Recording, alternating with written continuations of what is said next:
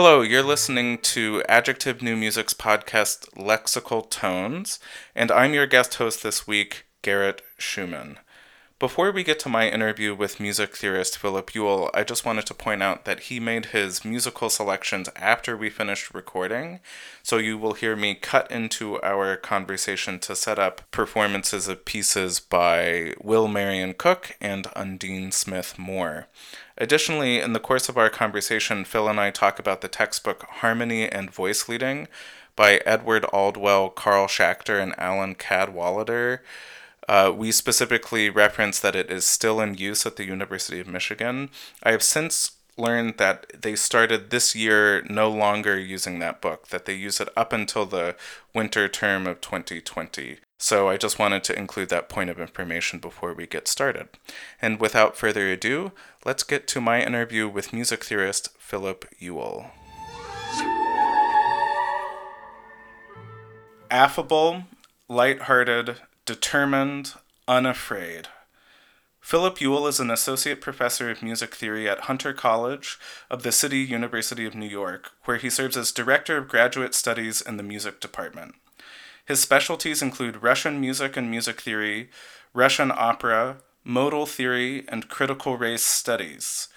He received a 2019-2020 Presidential Award for Excellence in Creative Work at Hunter College, and he is the Susan McClary and Robert Walser Fellow of the American Council of Learned Societies for 2020 to 2021.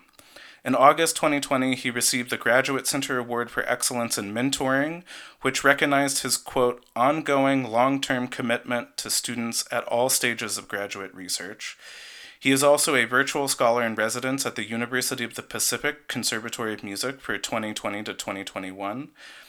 And as a result of his ACLS award, he is currently working on a monograph to be published by the Music and Social Justice series at the University of Michigan Press, which combines race and feminist studies with music and music theory.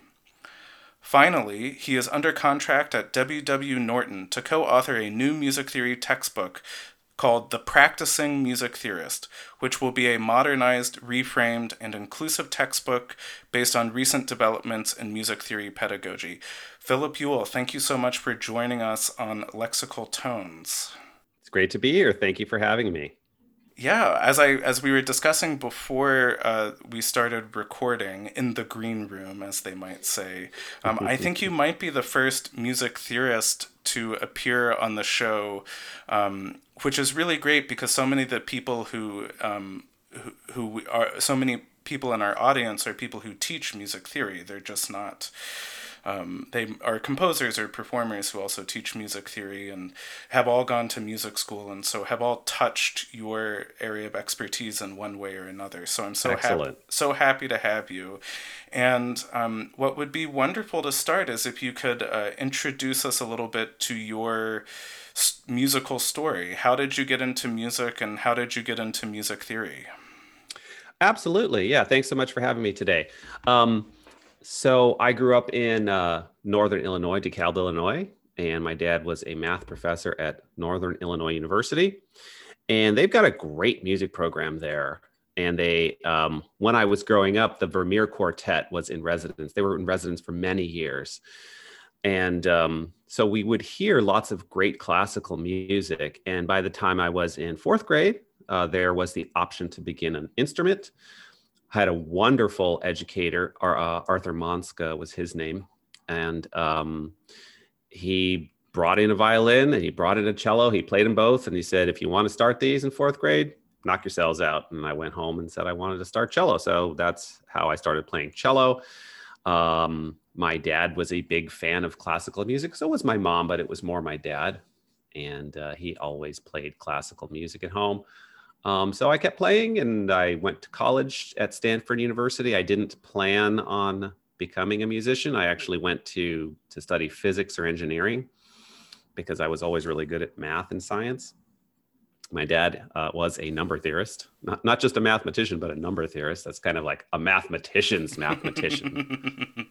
And so I ended up kind of playing more and more music and saying to myself, this is actually more fun than engineering and physics and math. So I declared music as a major. I played lots of interesting music. I got a master's in cello performance from Queens College. And that's when I began a switch over to music theory, because I had Carl Schachter for a professor. He also advised my master's thesis. And he was just he is just such a wonderful personality. He's got this great joie de vivre in the classroom, and just made me laugh, made all of us laugh as he was teaching music theory. And I thought to myself, maybe I want to do that, because he seems to be having a lot of fun, and he's lighthearted like I am. So I actually talked to him not too long ago on the phone, just a few months ago. I would love to try to get in to see him on the Upper East Side of Manhattan. I'm here in Brooklyn. I have been to his apartment. Oh, you have? Excellent. Yeah, one of my friends at Michigan is his cousin, and we were in New York at the same time, and we went to his apartment and talked about Morocco, because it's one of his favorite places to travel to, and I had just been there. And he is exactly as you describe, a delightful, friendly, energetic man who really embodies, I think, the work that he does in a really appealing way. Oh, absolutely. Yeah. Well, I got bitten by the Schachter bug, I guess, at Queens College. I finished my cello performance master's in 1991. But at the same time, I had really fallen in love with Russian music and composers and the way that they play their string instruments, which is like all out and with lots of passion. So I ended up going to Russia to study at the St. Petersburg Conservatory. This was the early 90s until about 94. And at the same time, I still had kind of thought about music theory. So at the same time, I was applying to DMA programs and PhD programs. In fact, I had a great offer at the University of Michigan to do a DMA in cello performance, which just had, and I'm certain still has, an outstanding DMA program. But I opted for the PhD. At that time, it was just more money.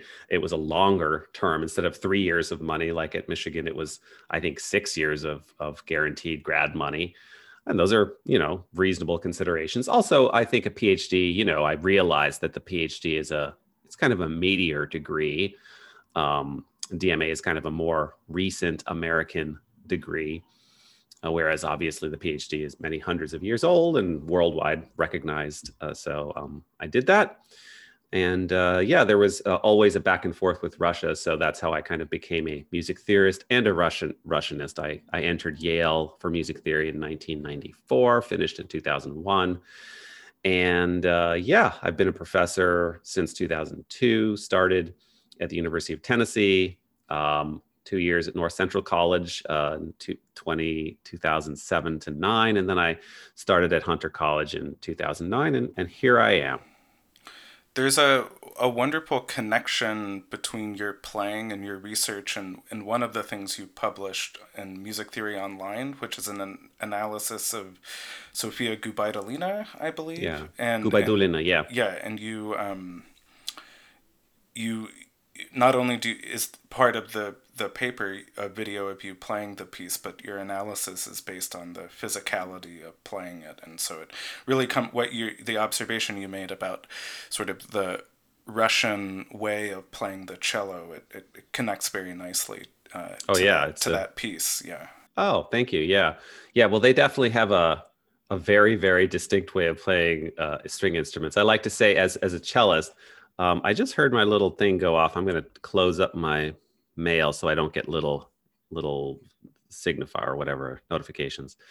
I often say that the Russian cello school, they, in terms of their vibrato, I'm showing Garrett here on my Zoom called like a normal cello vibrato on my thing. There, normal vibrato is just like a beautiful sound, but for the Russians, it's more like it spans about a minor third. A nice vibrato. You're like, oh my goodness, maybe you should narrow that a little bit. Narrow it to a major second. Why don't you? Let's start with that. Oh my goodness. It's so interesting that you had this experience studying music and music theory in a different country. I remember when I was in grad school at Michigan, and even though you rejected the Maize and Blue, you are working with the University of Michigan Press currently. So it Correct. all roads come back to Ann Arbor in some way, I suppose.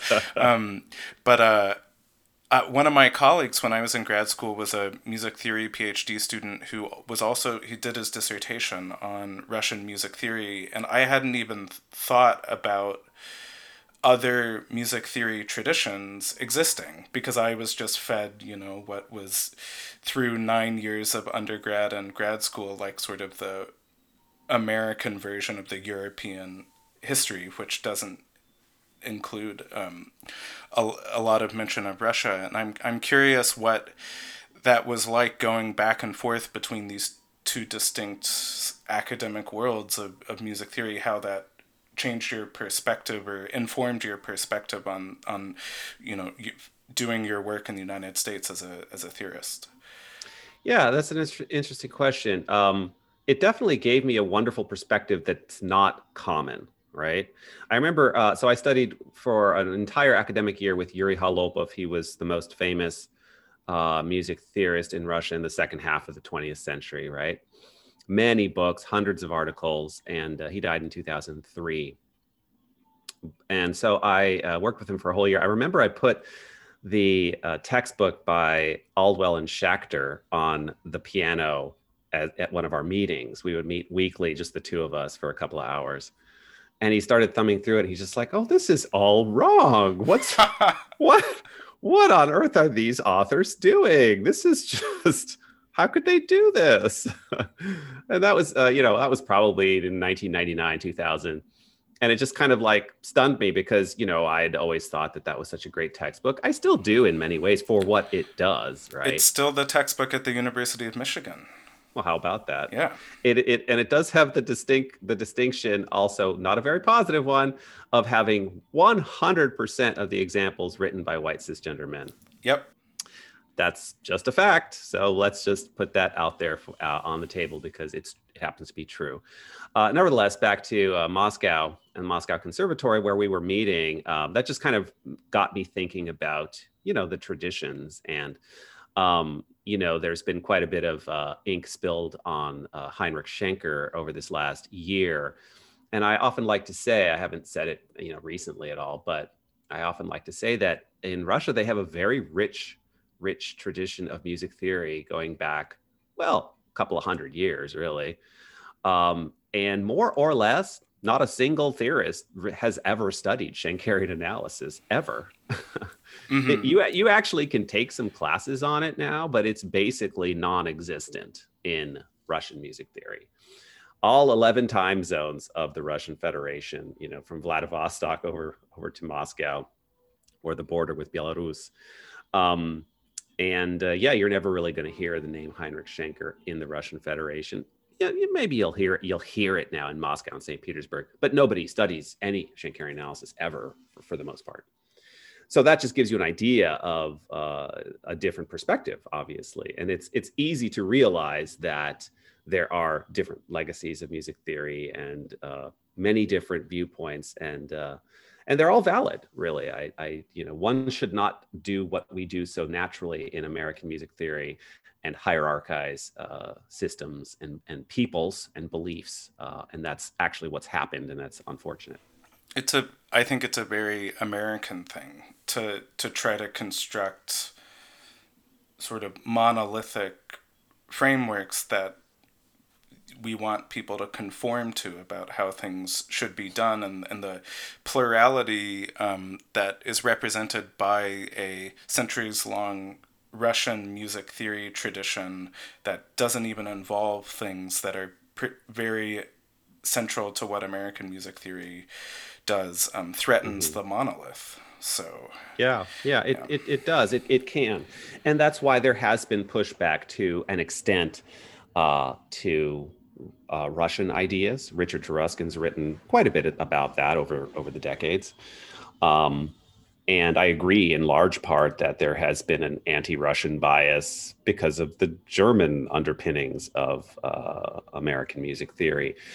Um, and that plays out on many on many levels. For example, I have an article on Rimsky-Korsakov in Music Theory Spectrum. One of the reviewers said this particular reviewer rejected the article, but the editor had the good sense to realize that this was maybe not the best recommendation. And so they went to other people, and ultimately the article came out. But this particular reviewer who rejected said, well, just because Rimsky-Korsakov did X, Y, and Z in his compositions doesn't mean he gets a place in the cemetery of great composers. Mm-hmm. And I quote. And so for this reviewer, and let's be honest, this reviewer was almost certainly a white cisgender man. There actually exists in his mind Mm-hmm. a cemetery of great composers. And let's Mm-hmm. be honest, once again, that cemetery is more or less the same cemetery that Heinrich Schenker believed existed, 12 composers of the tonal type. And then once you get into the post-tonal 20th century composers, you go ahead and then you go through your list. And the list is Second Viennese School, 3 composers, Mm-hmm. Stravinsky, Bartók. Okay, let's start with those 5. And then the Mm-hmm. hierarchy, then the hierarchy starts to be set in stone, right? Then you go down from those to all the way to contemporary composers. When you But finally start to see maybe one or two women and possibly someone who isn't white, although mostly those particularly black musicians whose music are in textbooks, aren't in classical music, which yeah, is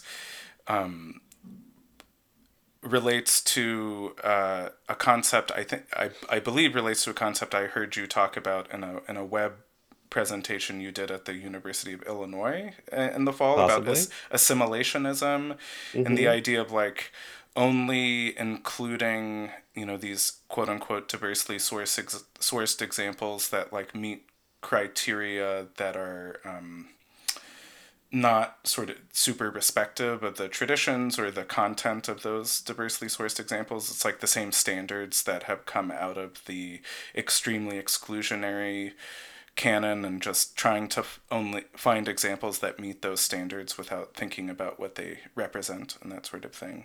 Yeah, yeah. Well, yeah, you use the word assimilationism, and yeah, that has been part of one of the talks that I've been giving in the fall and now in the spring. And I get that straight from Ibram Kendi. Of course, he's not the first person to talk about assimilationism, but he did give very clear language um, in his 2 big books, Stand From the Beginning and How to Be an Anti-Racist. And so I use that, I apply that to music theory because that's exactly what music theory has done. As I say in that talk, we very much started as segregationists in music theory, American music theory in the 19th century. And as Jim Crow collapsed under its own weight in the 50s and 1950s and 60s, then music theory more or less became assimilationist, which it still is today. In other Mm-hmm. words, if you want to be a music theorist, if you want to do music theory, you must essentially assimilate to the white male methodologies. Schenkerian analysis is but one, let's be clear. There are Mm-hmm. many more. And then maybe you will be allowed into the tent of music theory. That's generally the way things work.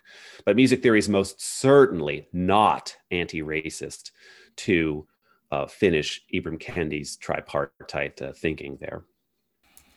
I'm looking up. I want to make sure I get the.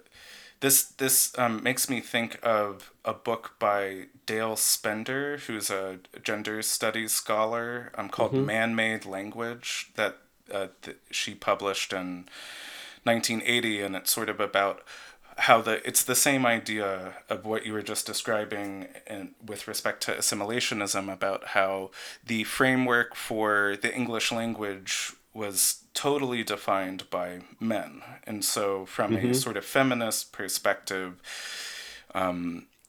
she wonders like can a and like with literature as well, and there are other feminist critical theory as it relates to literature has also talked about this too, from starting in the 80s and moving forward, about how like the aesthetics of what great literature is also totally defined by the works of white men. So like a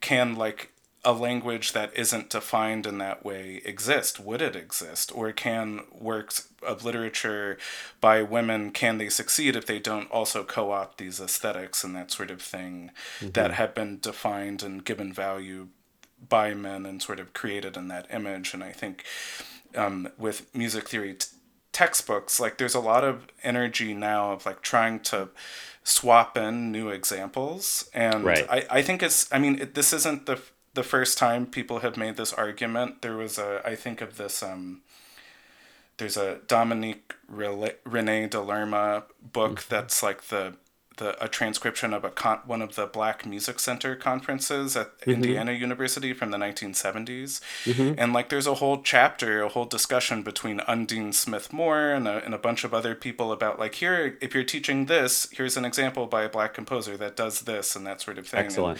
Hmm. And there's a line that echoes in my brain of from 1971, Undine Smith Moore being like, you can go wherever you go in America, you hear Black music on the Yeah. radio, when you're in the grocery store. But the one place where you won't find it is in music textbooks and undergraduate curricula. And this was like Right. 1971. So Hmm. the push to have more examples is not new, but there's a lot of really great energy around it right now. Yeah.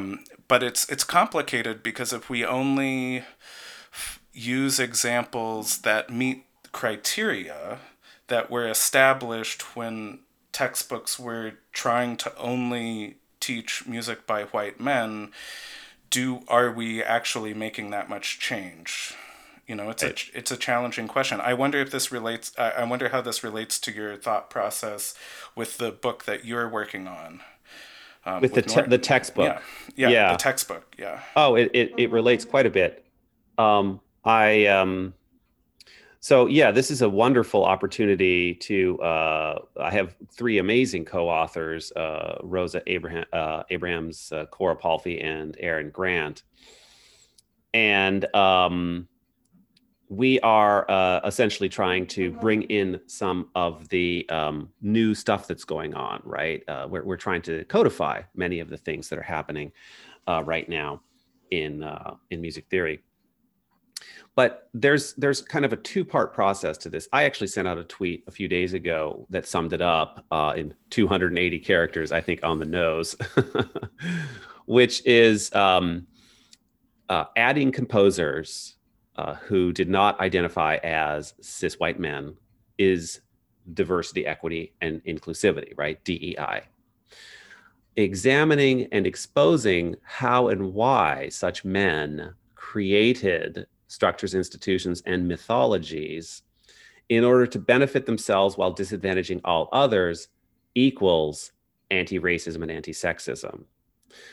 The second one, they're both useful, but the second one is much harder. Mm-hmm. And the second one is more impactful. So if we're just talking about adding composers, that actually doesn't threaten white cisgender men that much. Mm-hmm. They realize that they can't have a textbook that has one. Well, most people realize, but apparently Michigan still has the Alwell Schachter. Okay, good luck. But most people realize that it's unacceptable to have a music theory textbook with 100% examples by white cisgender men. And white cisgender men are like, okay, fair enough. Let's add some people who are not white cisgender men. Of course, white cisgender men really, really don't like using the word white. It's Mm-hmm. very, very difficult for them to do that.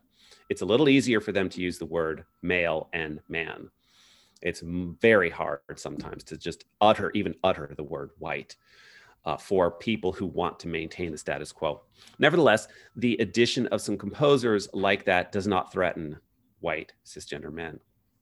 What does threaten them is the anti-racist and anti-sexist work that I'm doing, which is examining and exposing the injustices of systems created by, of, and for white cisgender men to benefit themselves while disadvantaging others, all others. Let's be clear, because that actually can break the system down. That threatens the existence of those white cisgender male structures and institutions. In other words, that's a bridge too far, and that's why people have been very angry in some of their commentary about Philip Ewell and his work. It's really not about me, although they try to make it about me oftentimes. Interestingly, most angry commentary comes from England, actually. Yeah, I should say that by far and away, the commentary I get on my work is positive, and it's overwhelmingly so, even from England. I'm simply pointing out that of the angry, and I mean up to and including a death threat, by the way, which recently came in about a week ago.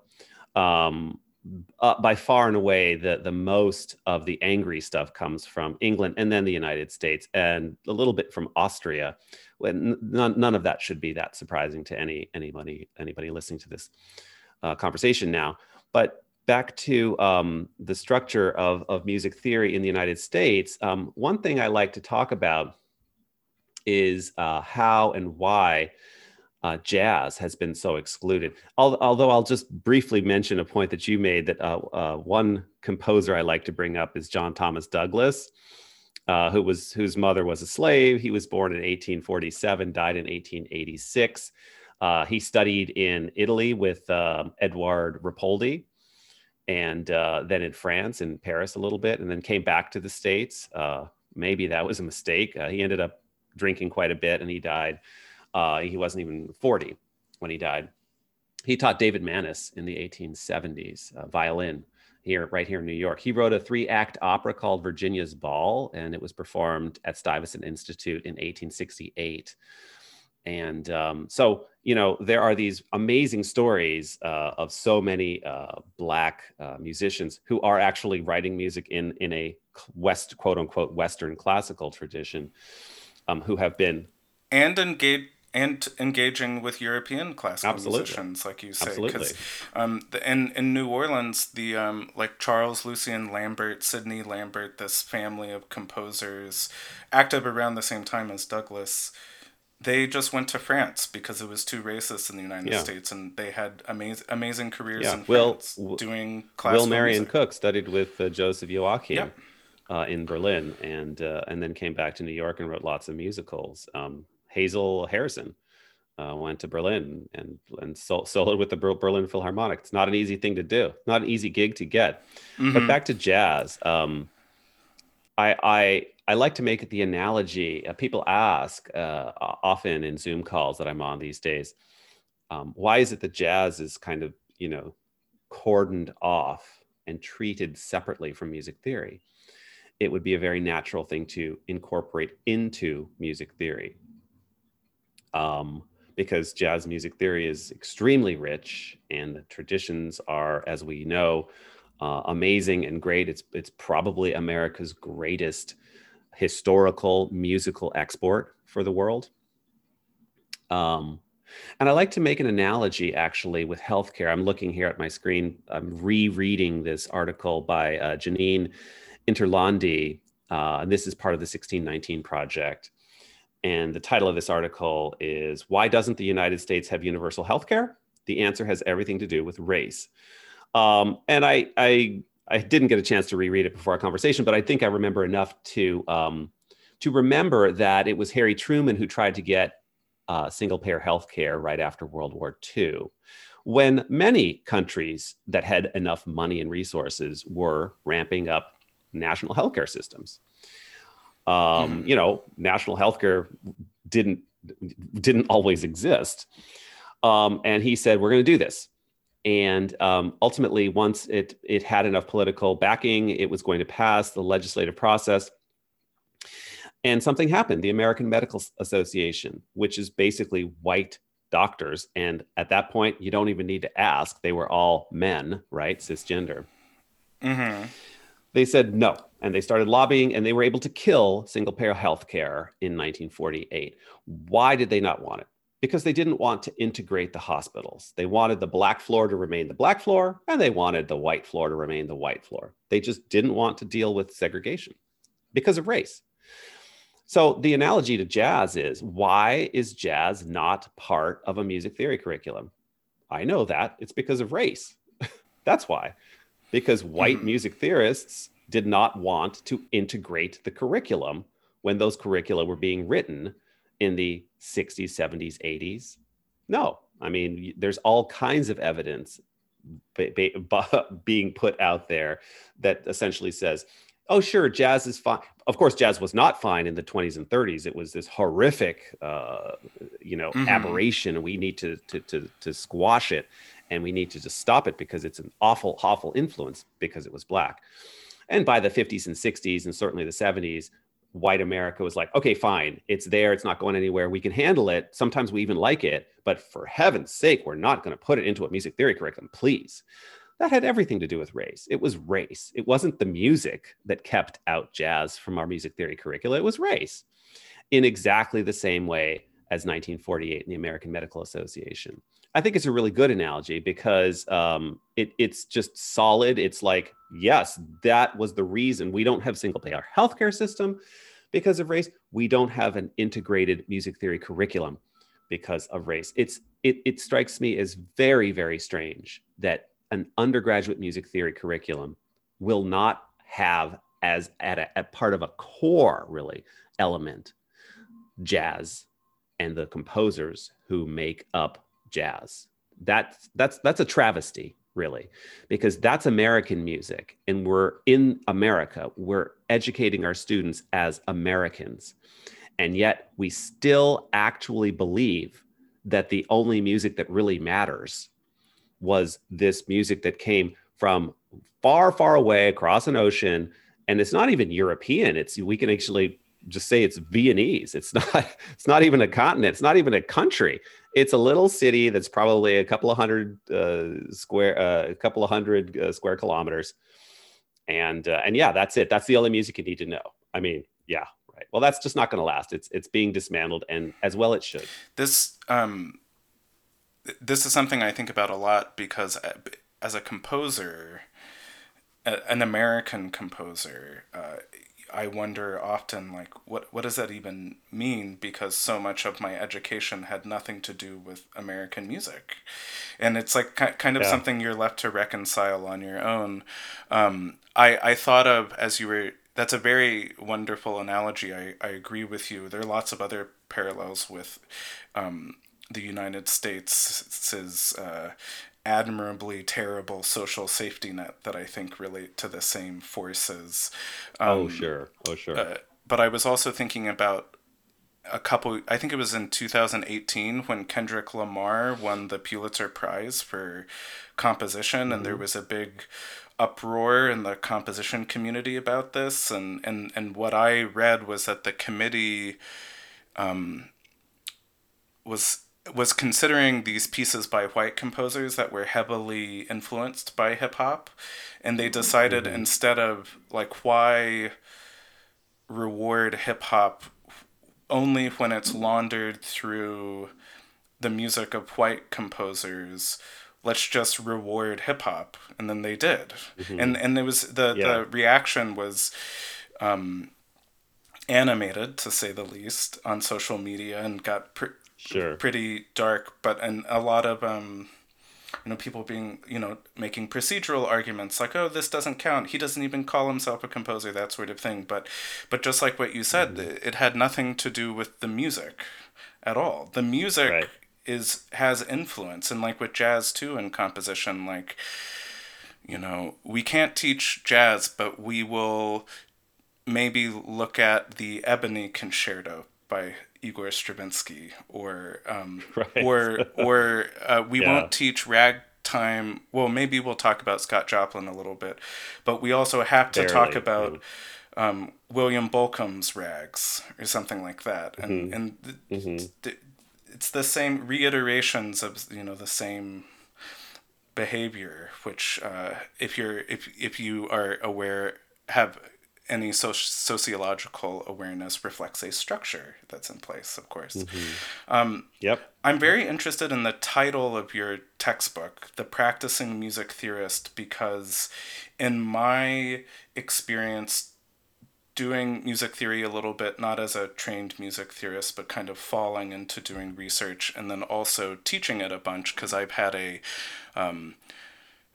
peripatetic adjuncting career where I've taught at 5 universities and 5 different curricula, and I've experienced working with music theory quite a bit, and the idea of thinking of it as a practice instead of a thing, as like a monolithic Hmm. ideology or something, has really resonated with me and my students, and I think that it can help reorienting what we think music theory is as more of a Right. practice instead of like a knowledge tradition or something. I know something more Hmm. grand than that. I think is really helpful, and so I was very pleased when this was announced to see that. I'm curious what how you all decided on that, and then how that idea of practice is making it into how you're structuring the book and that sort of thing.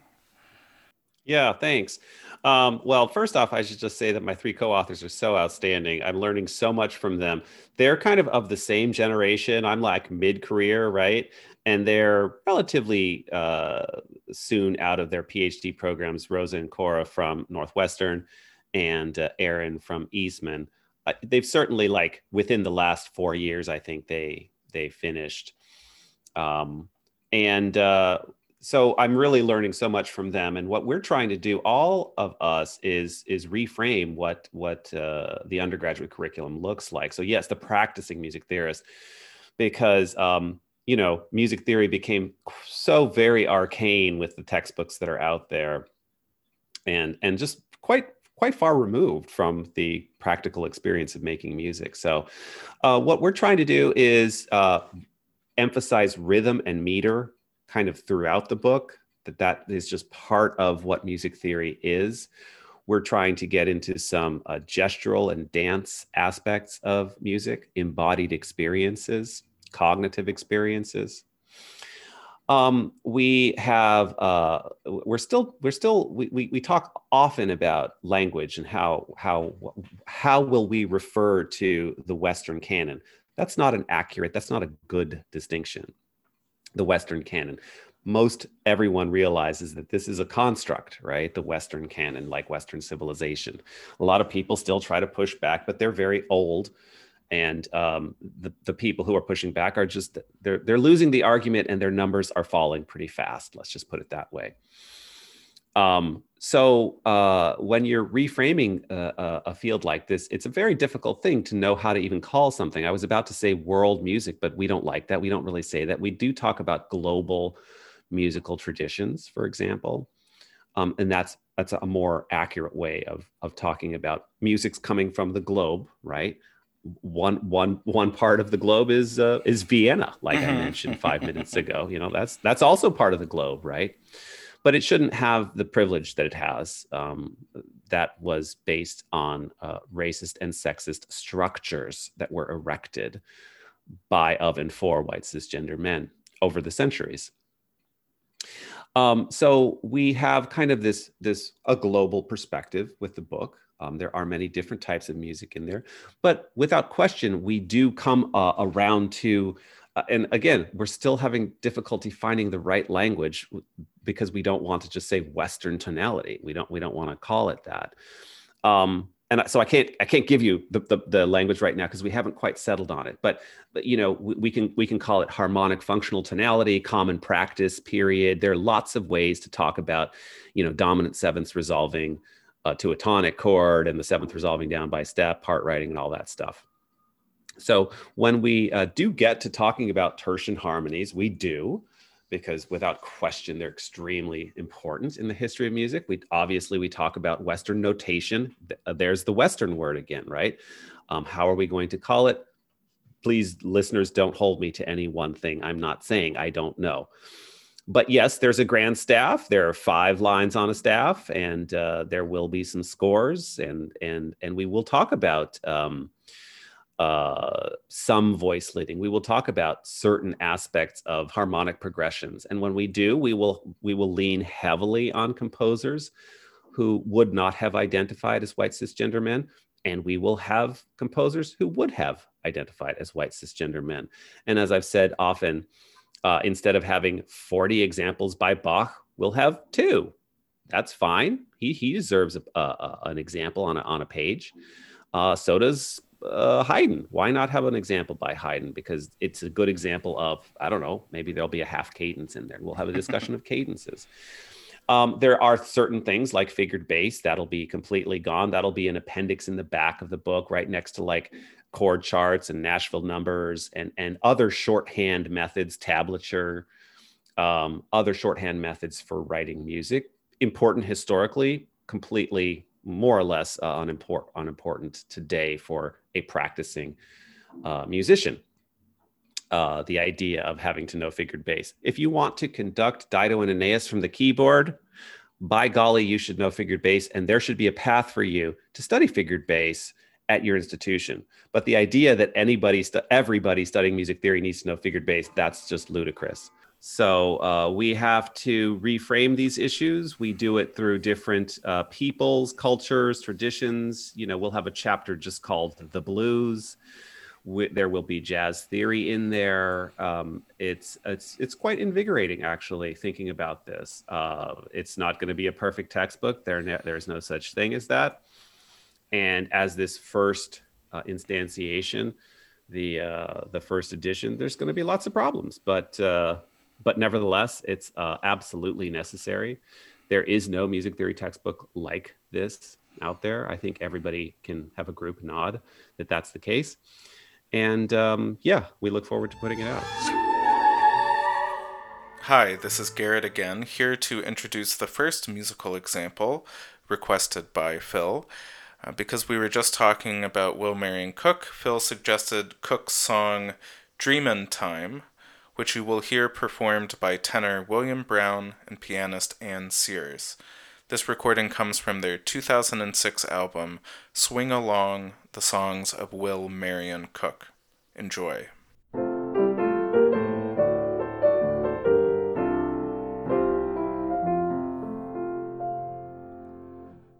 Come away to Dreaming Town, Mandaloo,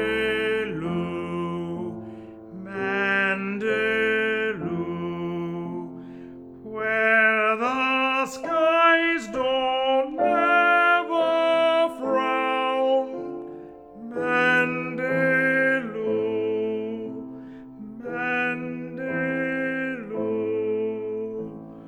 where the streets is paved with gold, where the days is never cold, and no sheep strays from the fold. Mandaloo,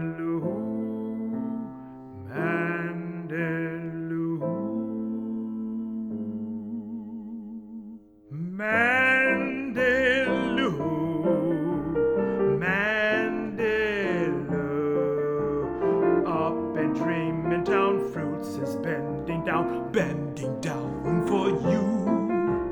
Mandaloo,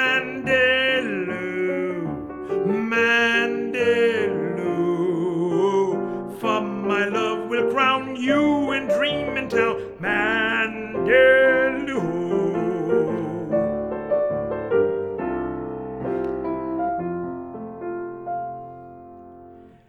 Ain't you tired of every day, Mandaloo?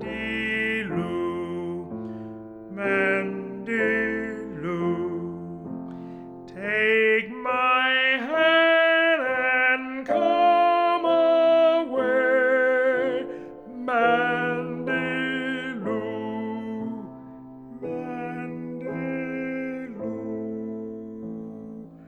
to the place where dreams is king, where my heart holds everything, and my soul can all sing. Mandaloo,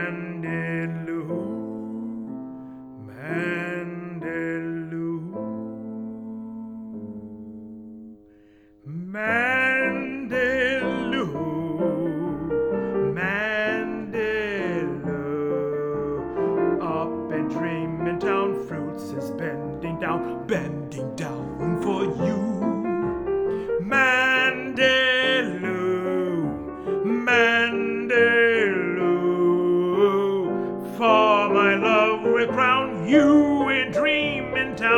Mandaloo.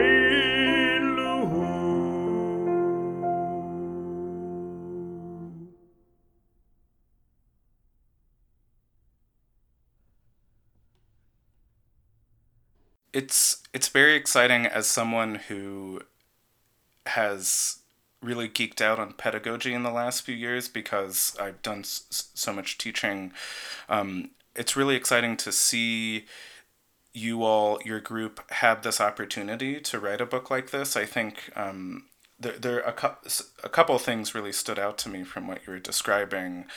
The first being like starting with these really accessible experiential aspects of listening to music, like gesture, embodiment, rhythm and meter. Right now I'm teaching a liberal arts music class for the first time that I designed for the University of Michigan, and Hmm.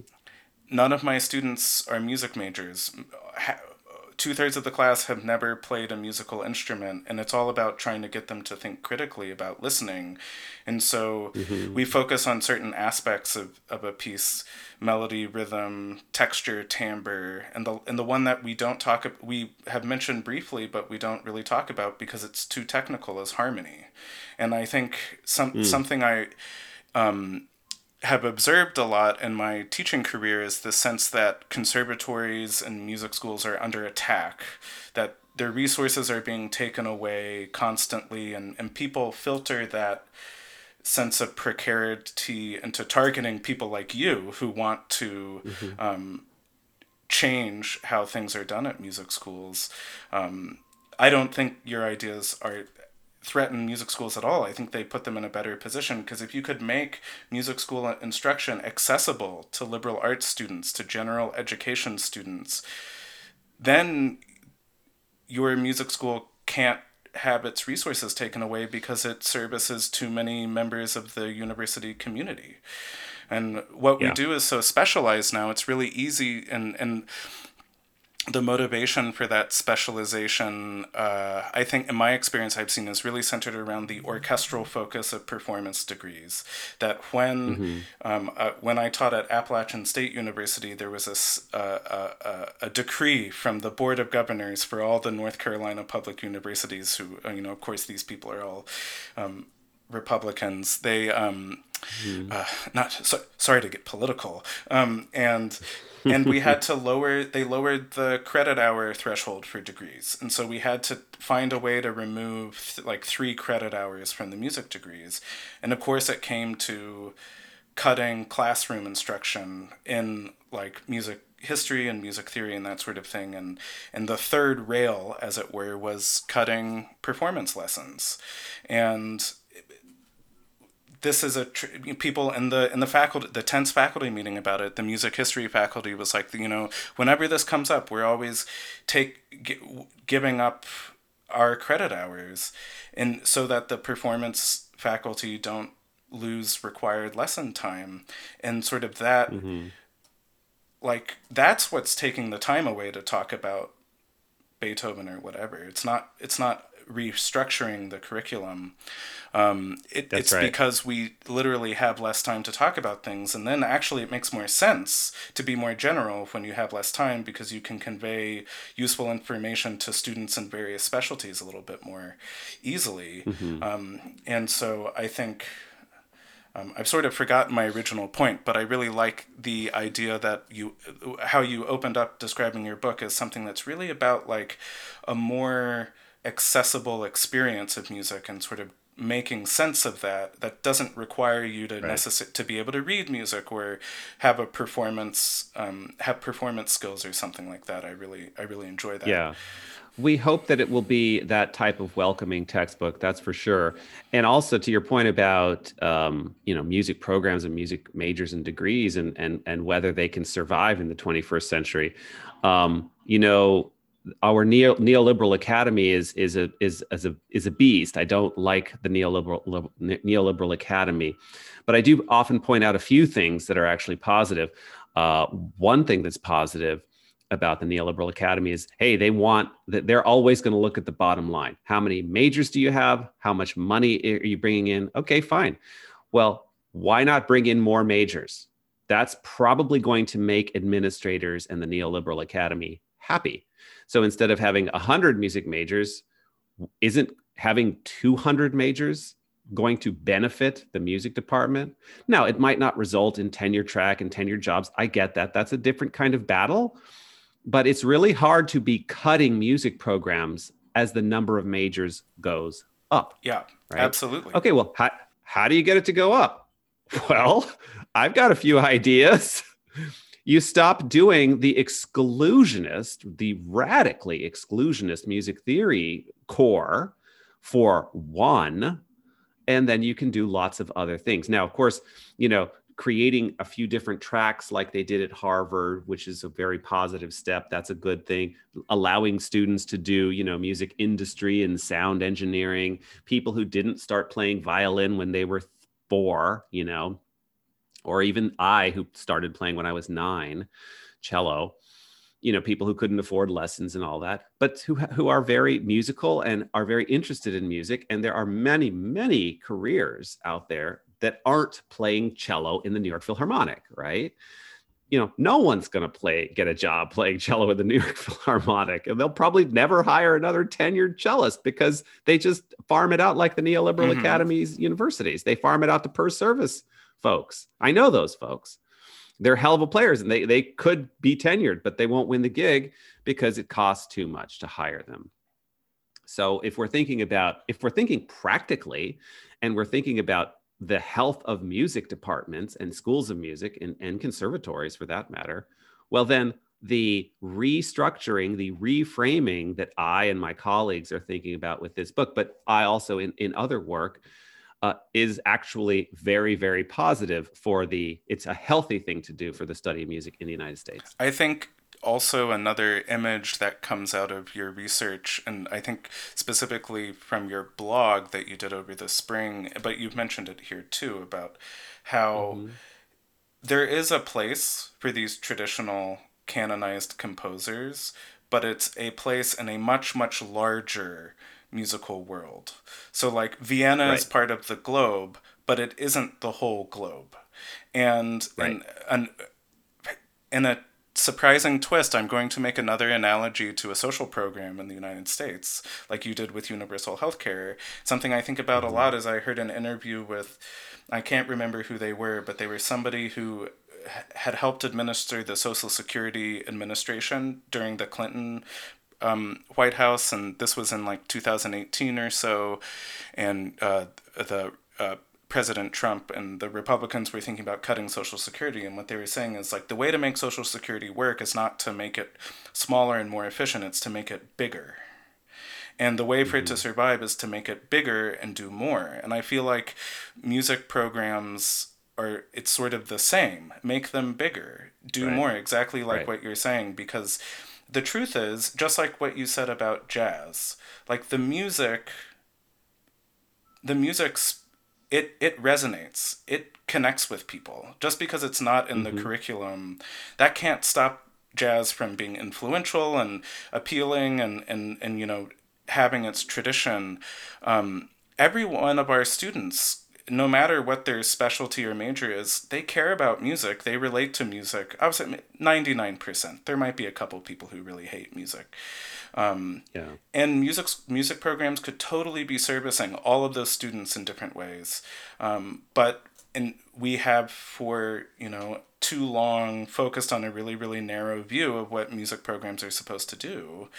And you could have a large department of Schenkerian theorists in a music program that is like doing a ton of other different things. We have the proportions are all wrong. And so Yeah, that's it. And the proportions are all wrong. And the structures that were erected in the history of the country, not just in terms of the academic study of music, but in our, universities, well, they were reflective of the United States writ large. Well, and what was the country? The country was a white supremacist patriarchy. Nobody should fall off their chair when I say that. We finally had a president who at their inauguration said the term white supremacy. That was Joe Biden, January 20th. And God bless him for that, because he simply stated history. right? Who could own slaves? Well, black people couldn't own slaves. That wasn't legal. You needed to be white and you needed to be a cisgender man. Those actually, don't quote me on that. I think white cisgender women could probably own slaves legally. I'm not an American historian, but I think the point should be very clear that white supremacy and patriarchy were baked into the country from the very beginning, starting with 1776, then the Constitutional Convention, 1787. A ton of research has been done on that. I don't need to say these things to the listeners, but it's impossible that the institutions, the musical institutions, New York Philharmonic, 1842, Metropolitan Opera, 1883, New England Conservatory was, I think, the first, 1857, I think. Yale School of Music was 1894. Oberlin was the 1860s. It is impossible that our music institutions were not reflective of the white supremacist patriarchy that was the United States of America. That's just not possible, right? So now, not many people are going to argue with that. I imagine a few would, but that's, less than 5%. Most everyone's going to say, yeah, fair enough. But then you get into the whataboutism, the both sidesism, and then you get into the, oh, it's not like that anymore. That was then, this is now, blah, blah, blah, right? Well, no, it is quite influenced by that history. And one of the big things that I do in my work is I just connect the dots. I'm like, okay, give me a decade. I don't need to go year by year. Let me go at least 10 years by 10 years. And I can connect the dots right up until 2021 to show. I mean, goodness gracious, you just said that at the University of Michigan, they use the Aldwell Schachter. I studied with Carl Schachter. He was awesome. And that book literally features 100% musical examples written by white cisgender men. How is that not white supremacist? And how is that not patriarchal? Well, I do know the 20th century arguments that people will say, this isn't about race, this isn't about gender. I know that, right? But here's the thing. Make those arguments, fine. Nobody really believes it anymore. Nobody really believes that. So instead of just trying to use the same old arguments, put a new spin on it, both sides it, do whatever you do, I think people are finally going to have to just realize, and in to the credit of many of my senior colleagues, and when I say senior colleagues, almost by default in music theory, I'm talking about white cisgender men, right? I don't really need to qualify senior colleagues with those identifiers.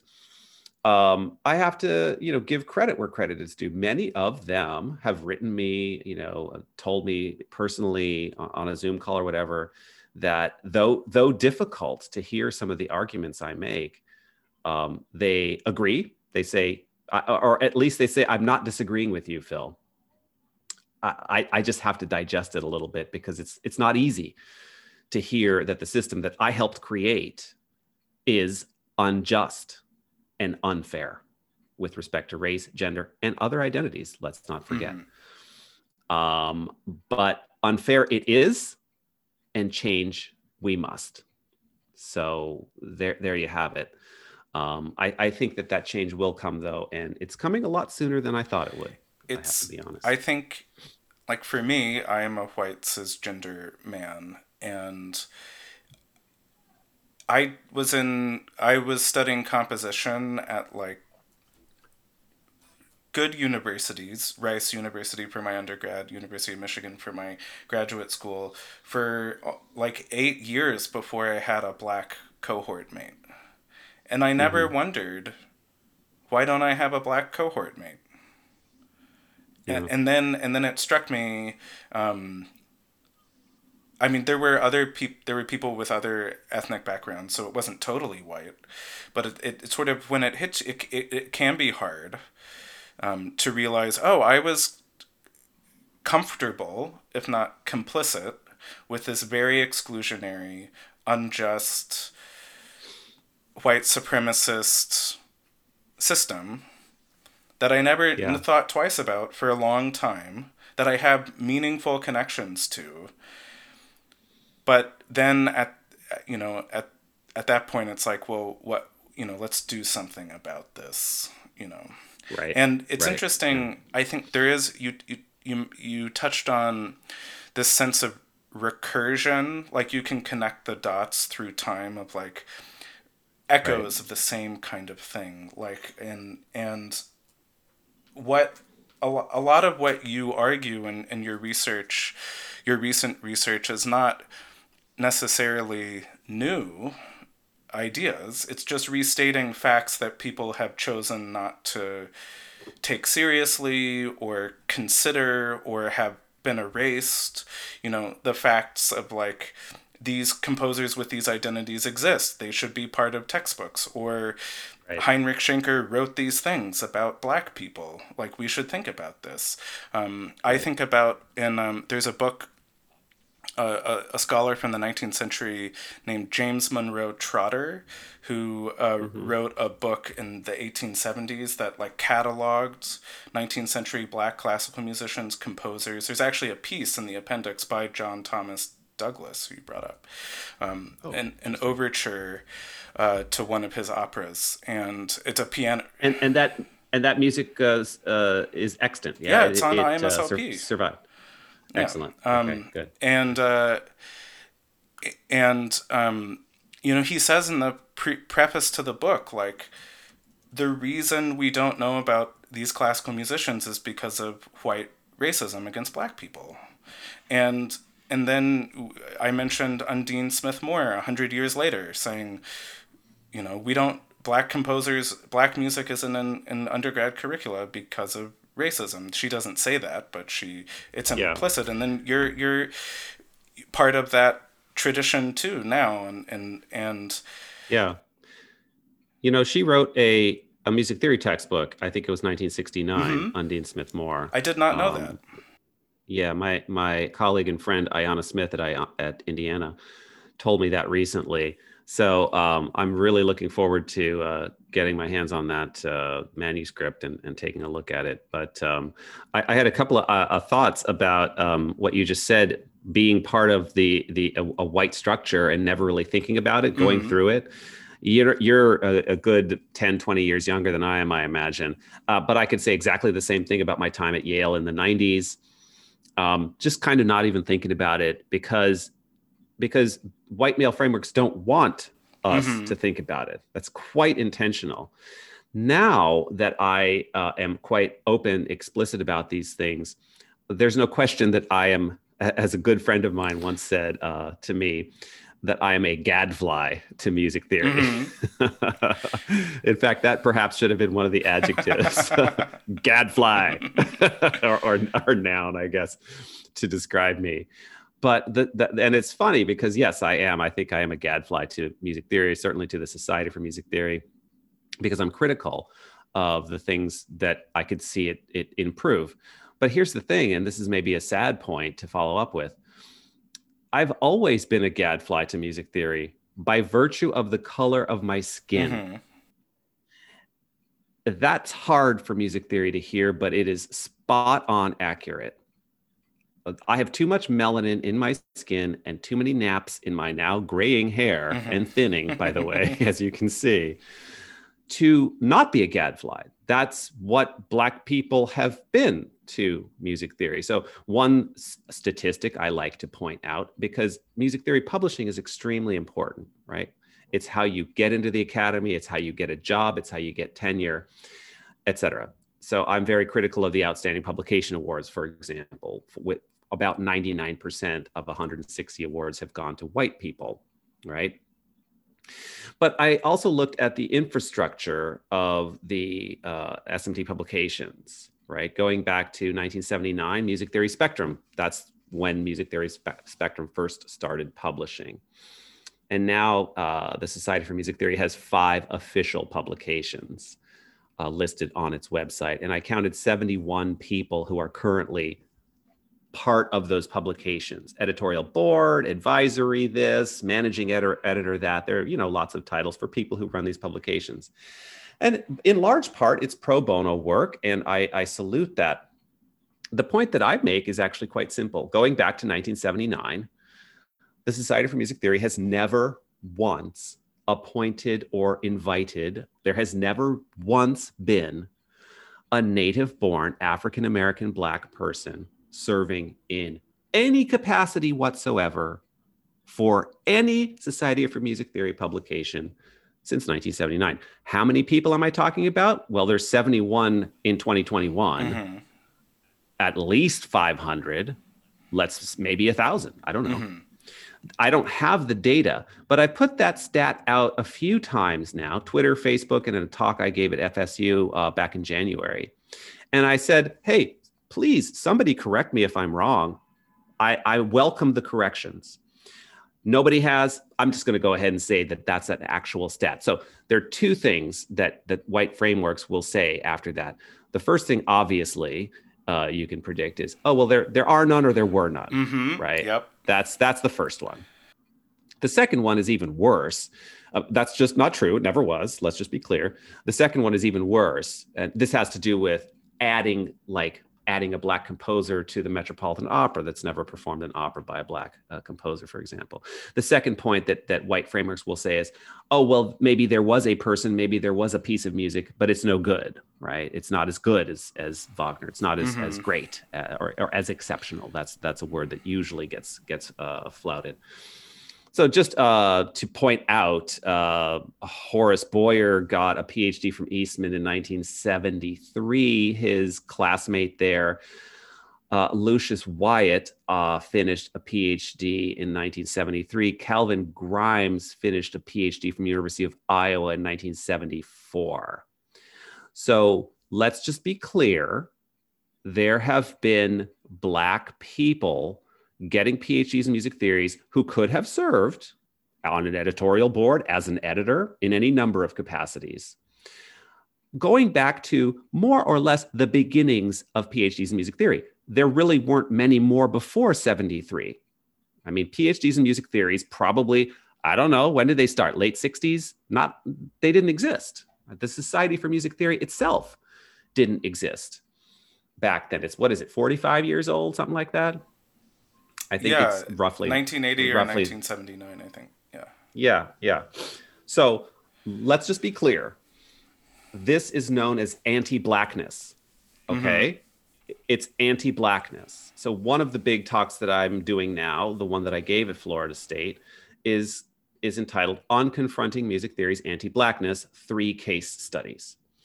And I'm giving it a couple more times. I'm giving it at Columbia University in March 26th. I'm giving it at the Texas Society for Music Theory on March 6th, I think. So you can go to my website. And I think those will be open to the public. It's not an easy talk to hear. It's a personal talk in many ways. But I have lots of receipts of anti-Blackness now. Lots of receipts. And when I show those receipts, does it cause some discomfort? Yes. Is that discomfort a good thing? Yes, doubly. In other words, it is time to sit with some discomfort. It is time to not be cowed into silence. It is time to face these truths. Now is not the time to just, as Martin Luther King said in his I Have a Dream speech, now is not the time to take the tranquilizing drug of gradualism. Now is the time for social justice for all of God's children, as he said. So it's enough. Nobody can gaslight Phil Ewell. I'll tell you that right now. Heaven knows they try, but that they're wasting their time with me. And the gaslighting can be quite overt. It can be subtle. Like, no, you really do need to know figured bass in order to be a jazz saxophone player at the master's level. No, you don't. You just don't. It's just that simple. You don't need to know how to not write parallel fifths between alto and tenor. Also, you don't need to know that to be a jazz percussionist at a DMA program for jazz. Don't need to know it, period. And please don't be gaslit and let people tell you that you do. So it's time that we just I would like to hear SMT respond. Why is it that there has never been a native-born Black person, African Americans, to serve in any capacity whatsoever? What answer does the Society for Music Theory have? Well, so far they're quiet. They have not given an answer. We'll see. Maybe they will. I have lots of friends, lots of colleagues at SMT. I salute the people who do that work pro bono. I really do. And I hope that they can take my criticism in the spirit in which I offer it, which is betterment for the field. I'm trying to help. You might not think I am. You might get angry with me, and you're going to call me a gadfly probably, and I'm okay with that. I I think I think we're so lucky to have you doing this work and accepting the vulnerability of being a public face of this a lot of this work. And I've thought of James Baldwin two times in your talking, and two lines of his that I'm going to paraphrase terribly, so I apologize in advance. But when you said that you criticize music theory because you love music theory, it's like he said he criticizes the United States because he loves the United States, and I That's feel right. that very much with you. And then also, his line about we cannot solve a problem until we face it. You know, the SMTD can't change. I mean, SMT, sorry, can't change until it acknowledges and reconciles this. Yeah. And just as an example, I mean, the rationale that you described of like, oh, either these people didn't exist or they weren't good enough to meet our standards. That is reiterated so many times and throughout. These situations of the music academic establishment dealing with its exclusionary practices. And so before we go, because we've been having a wonderful but I acknowledge lengthy conversation, on the note that you left us at, what do you feel about the future? Do you think real change is possible? Like, do you think new media, new technology makes it easier to convey information in a positive way? Is it bad because you can tweet something out and then a bunch of conservative UK classical music fans can attempt to drown you out on Twitter? Are there other things happening now that give you hope for actual transformation in the field? Or what do you think? Yeah, to use your word hope to begin with that, I am hopeful because I see such a groundswell among younger folks, younger scholars like you, fairly fresh out of the PhD. What do you have, a 2015, 2016 PhD? 2015 Yeah, DMA, an yeah. American A DMA, degree. that's right. That's right. The American. Yeah. That's right. Well, composition doctorates are sometimes both, as you know, right? Yeah. They can be either DMAs or PhDs. But I see just a willingness to confront these issues. It's just such a rare music scholar who is, say, I don't know, younger than 30 years old.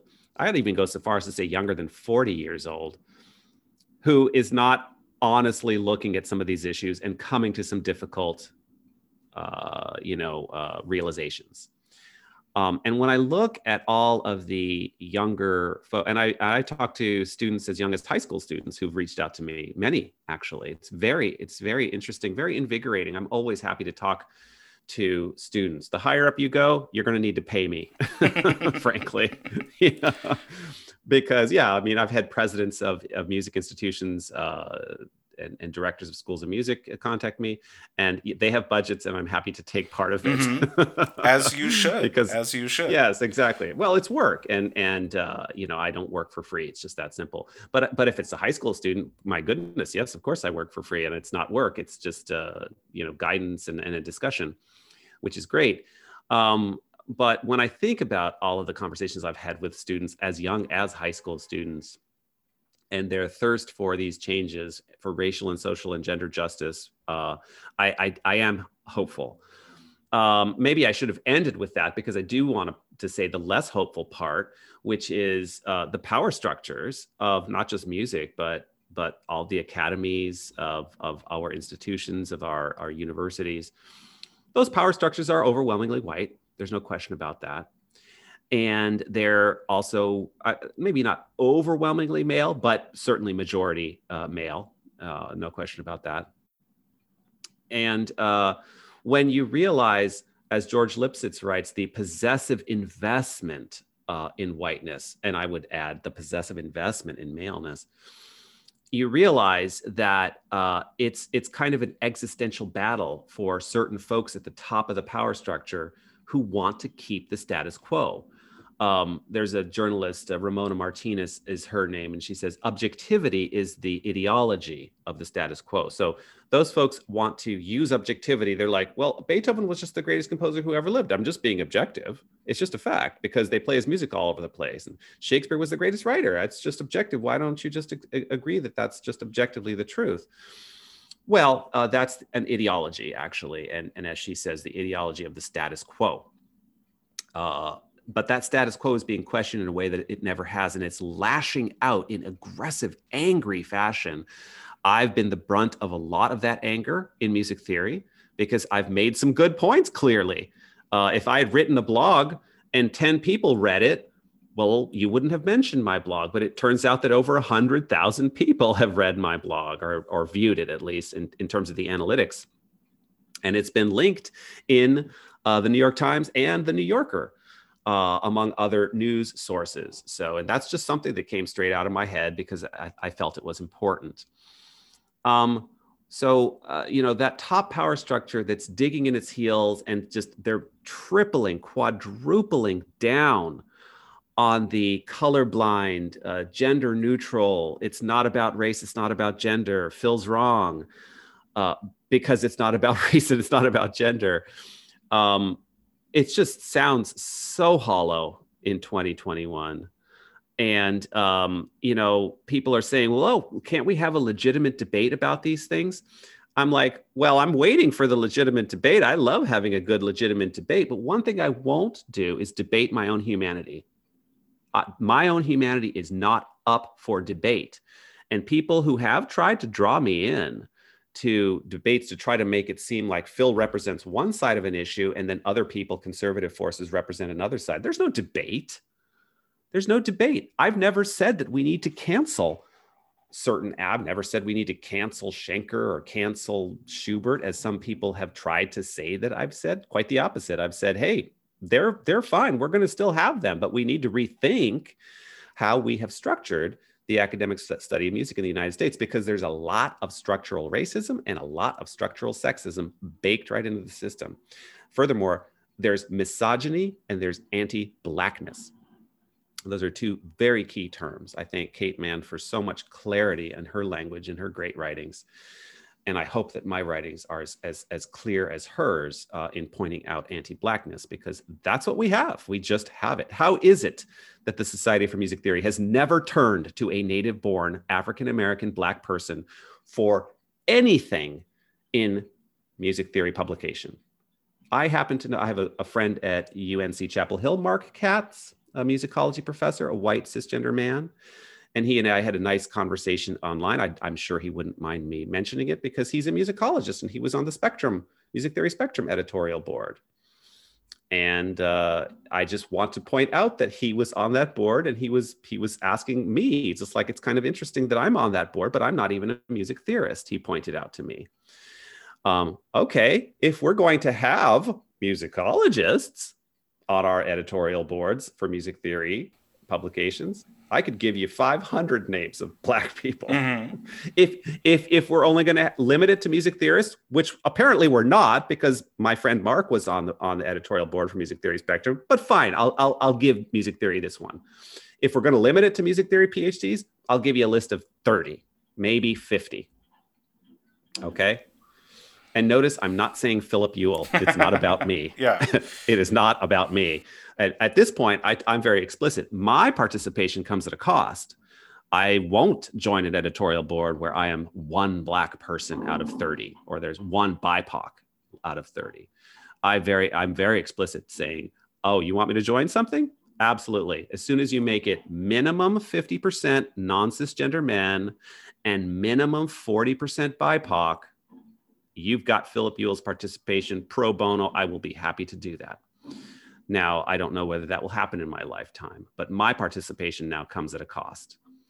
And I would encourage other people of other marginalized identities to insist on that same type of cost for participation, because it is not okay to be one BIPOC on an editorial board of 30 people. Last I checked, Music Analysis in England had like 30 people, 30 white people, for example. I'm not sure, it wasn't quite 30. I don't know the number exactly, but go ahead, just check it out. This is important work. The utter lack of representation is a problem, and it's not something that can be swept under the rug and simply said, well, that's really not that important. What's important is that we had at our conference a paper on Aretha Franklin. We have reached the promised land. Written by a white man, most likely. Obvious. Yeah. Well, of course, but that doesn't matter. Yeah, that's not important. It was a white cisgender man who gave the paper, but no. It was on Aretha Franklin, and it made it past the program committee, and we have reached the promised land. We don't need to do anything anymore because there was an Aretha Franklin paper. And can we just talk about that Aretha Franklin paper a little bit more? Because by golly, she was a very good singer, as it turns out. Sorry. No, I think something that I think about a lot is Lauren Kajikawa just published an essay about hip hop and curricula, and I haven't been able to read the whole thing, but the idea of as popular music becomes more and more commonplace in curricula, it's really being swept into it's being normalized in a way that is erasing a lot of this documented history. And actually, on that topic, I think of Robert Walser, one of the people for whom your fellowship with the ACLS is named for. And in his book on heavy metal, because my initial forays into music theory was heavy metal analysis. In the first pages of his book on heavy metal, he talks about you can't talk about heavy metal without recognizing its lineage to African American popular music practices. And it's just the truth. And what I appreciate it so much about that approach is and it resembles what you see in a lot of sociology research too, is that there's no equivocating about these facts. It's accepting these facts and then what do we do with this here? And that's right. And I do worry about a lot of popular music research that takes subject matter that has a rich non-white cultural context and just doesn't even discuss that. And we definitely have that quite often in music theory. And I have friends and colleagues who do research in jazz and in rap and hip hop, and it happens too often. Not to denigrate anybody's work who's clearly likes the music, right? I would just encourage anybody who's writing on musics that could reasonably be called Black American genres, right? Rap and jazz, for example. I would encourage anybody to just do a deep dive, add part to the next thing you do, just talk about race. It's totally on the table and it's fine. And the links are not difficult to make. And a discussion about race and structural racism with respect to these musics only makes the scholarship better. It is not something to shy away from. It's something actually to lean into. And I'm happy to see that lots of people actually are leaning into these difficult discussions. Lauren is great at doing that. He's written some really, really very interesting stuff to uncover some of the white supremacist roots of what we do. And that is, of course, what I do as well, to an extent. Absolutely. I think just to heap more praise on you, something I appreciate so much about your research is its interdisciplinarity, understanding that music scholarship as it exists is not really capable of analyzing itself along these facets of identity, using other information from other disciplines, analytical frameworks from other disciplines to point these things out. It makes it so clear. There's Samuel Floyd has an essay toward a theory of African diaspora aesthetics or something like that from 1998, and he talks about the tresillo rhythm 3-3-2, ba ba ba ba ba as like an oral connection from Hmm. Africa to the Caribbean and then to the United States. You hear that rhythm all the time in popular music. Just Oh, simply absolutely. say, listen for this rhythm. It is a artifact of that history, of that lineage. It's Hmm. not that Hmm. complicated. Yeah. And Yeah. uh, Well, sorry, Garrett, oh go. no, no, you go, you go. I was just going to say that, one thing that music theory has done extremely effectively is to sever those types of connections, all in service of promoting what is at the end of the day a racist structure and a sexist structure, or as Ibram Kendi says, it's redundant to say a racist structure because racism already is a structure. So essentially, to promote racism and sexism, a better way to say it is to promote the legacy of white supremacy and patriarchy, and to keep it up on top of the hill so that it doesn't get toppled. It's kind of for the people who want to maintain the status quo, who are very conservative, who want to both sides everything, and who actually want to debate me about my own humanity, and I'm not going to do that. It's a zero-sum game, and that is so unfortunate because it's not going to work out well for them. I can make a very simple prediction that they will lose this battle, right? It's not going to be the same racist and sexist structures in music theory that we have had ever since it was, dreamt up in the mid 20th century.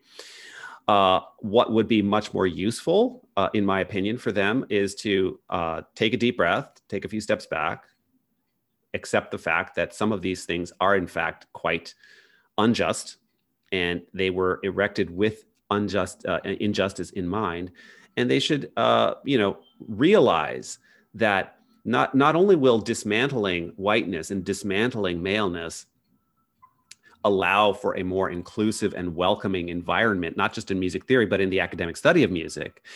I would hope that ultimately, after several deep breaths, white cisgender male colleagues would see that they themselves will be enormously enriched in what they do in the classroom, outside the classroom, in their own scholarship. It will be emancipating for themselves if they can somehow realize that these changes will happen. And it's not about canceling Schubert, not at all. Schubert is going to have a seat at the table once all the smoke clears. What it is about making music and the study thereof more inclusive and welcoming. Yes, for our students, but for ourselves. For ourselves. That's really what it is about. There's a Bell Hooks essay called "Eating the Other," where she talks about how first white people need to realize that they too are dominated by white supremacy. That's right. And I think we've talked a little bit about like the labor situation in higher ed right now, and particularly for early career academics, it's pretty bad. One way, making the music school bigger creates more jobs for everyone. We all Right. benefit. But what's an interesting detail in that Bell Hooks essay is a piece of media that she brings up as like a great example of how to approach as a white person, like confronting white supremacy, is the movie Hairspray, the original movie Mm, Hairspray, and how Tracy Turnblatt interesting. is invested in the liberation of her black peers as part of her Uh, own liberation. And I interesting. think the point that you make about when white academics, white leaders in academia like accept this, we all benefit from it too. I think that's a That's right. really powerful point, and I'm glad that Yeah. you made that, and it made me think of that Bell Hooks essay, which is an interesting read. Yeah. Well, I think we have covered so much, and I'm so grateful for your time today. And just like the first time we met, I could talk to That's you for right. so long. Oh, you too, And Garrett. Thank you so much for having me. thank you so much for being here. And before we go, I wanted to give you an opportunity to let people know if they want to follow your work more closely, experience your writing or other publication, quote unquote, that you do through these talks and tweets and different things, where can people find you? Oh, absolutely. So my website, of course, is the first place to go, philipewell.com, philipewell.com. I tend to put things up at the top that are happening, soon. My blog is musictheorieswhiteracialframe.com. No apostrophe, no possessive apostrophe in theories. um, I also announce things there. You can follow me on Twitter at Phil Ewell, Philewell. And I tend to announce things on Twitter more and more. You kind of get sucked into Twitter, Oh, right? totally, It's totally. just one of those things that, well, I have this Black History Month project going on, Erasing Color Asia right now, where I just tweet out every day a person who has been erased by American music theory who was Black. And there are hundreds and hundreds and hundreds of such figures. But then once you actually start doing a Twitter project like that, you can get sucked in quite quickly. But I think that covers the main bases. I list all the talks that I'm giving on my website under research and then presentations.